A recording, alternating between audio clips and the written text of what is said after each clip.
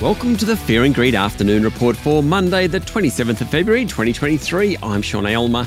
Every afternoon, we've got the 5 stories that happened today that you need to know about. Story number 1, the S&P ASX 200 fell 1.1% to 7,224 points today, in large part thanks to big losses in the mining sector. Fortescue fell 7% to $20.81 as it traded ex-dividend. BHP was down 3.2% and Rio was off 3%. No surprises? It's all about commodity prices, with iron ore falling in recent sessions. Away from the miners, the drop was fairly broad-based, with around 80% of the top 200 finishing the day lower. The big banks were fairly flat. CSL and Wesfarmers both fell around 0.8%. South32 fell 3%. Industrial giant Goodman Group lost 2.4%, while Santos was down 2%. Aristocrat Leisure, QBE and WiseTech Global all dropped more than 1%. As I said, very widespread.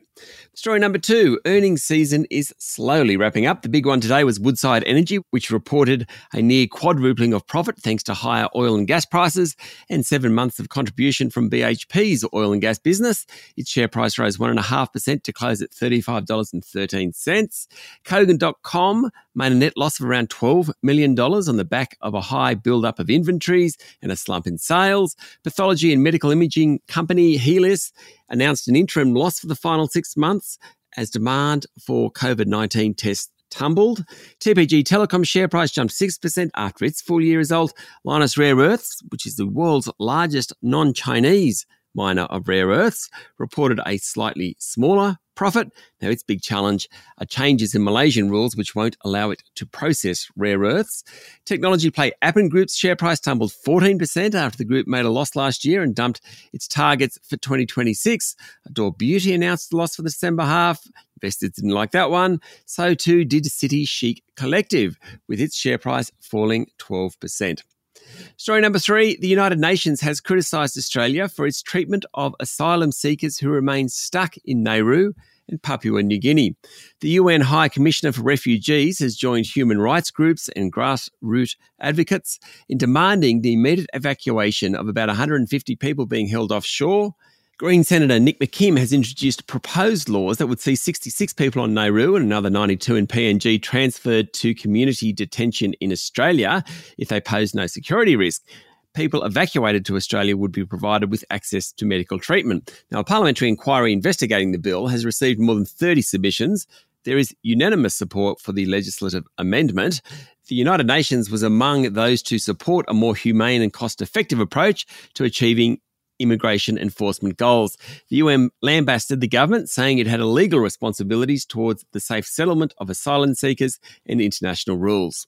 Story number 4, Downer EDI share price tumbled 24% today after it delivered a much lower profit, cut its full-year guidance and revealed details of its investigation into errors in its accounts. The integrated services supplier operates mostly in transport and utilities.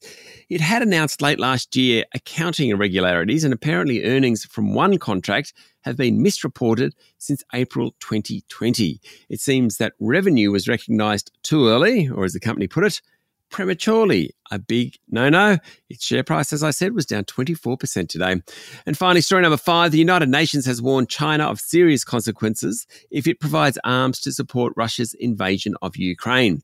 Washington and its NATO allies are trying to dissuade China from providing military aid for the war, making public comments on their belief that Beijing is considering providing lethal equipment, possibly including drones, according to a report in Reuters. Western fears of China helping to arm Russia come as Moscow's forces struggle to make gains around key objectives in eastern Ukraine, and as Kiev prepares a counter-offensive with advanced Western weapons, including battle tanks. That's it for the afternoon report for Monday, the 27th of February, 2023. Don't forget to hit follow on the podcast and find Fear and Greed on LinkedIn, Instagram, Twitter, and Facebook. Join Michael Thompson and I tomorrow morning for the Fast 5 by Fear and Greed. The top 5 business stories you need to know in just 5 minutes. I'm Sean Aylmer. Enjoy your evening.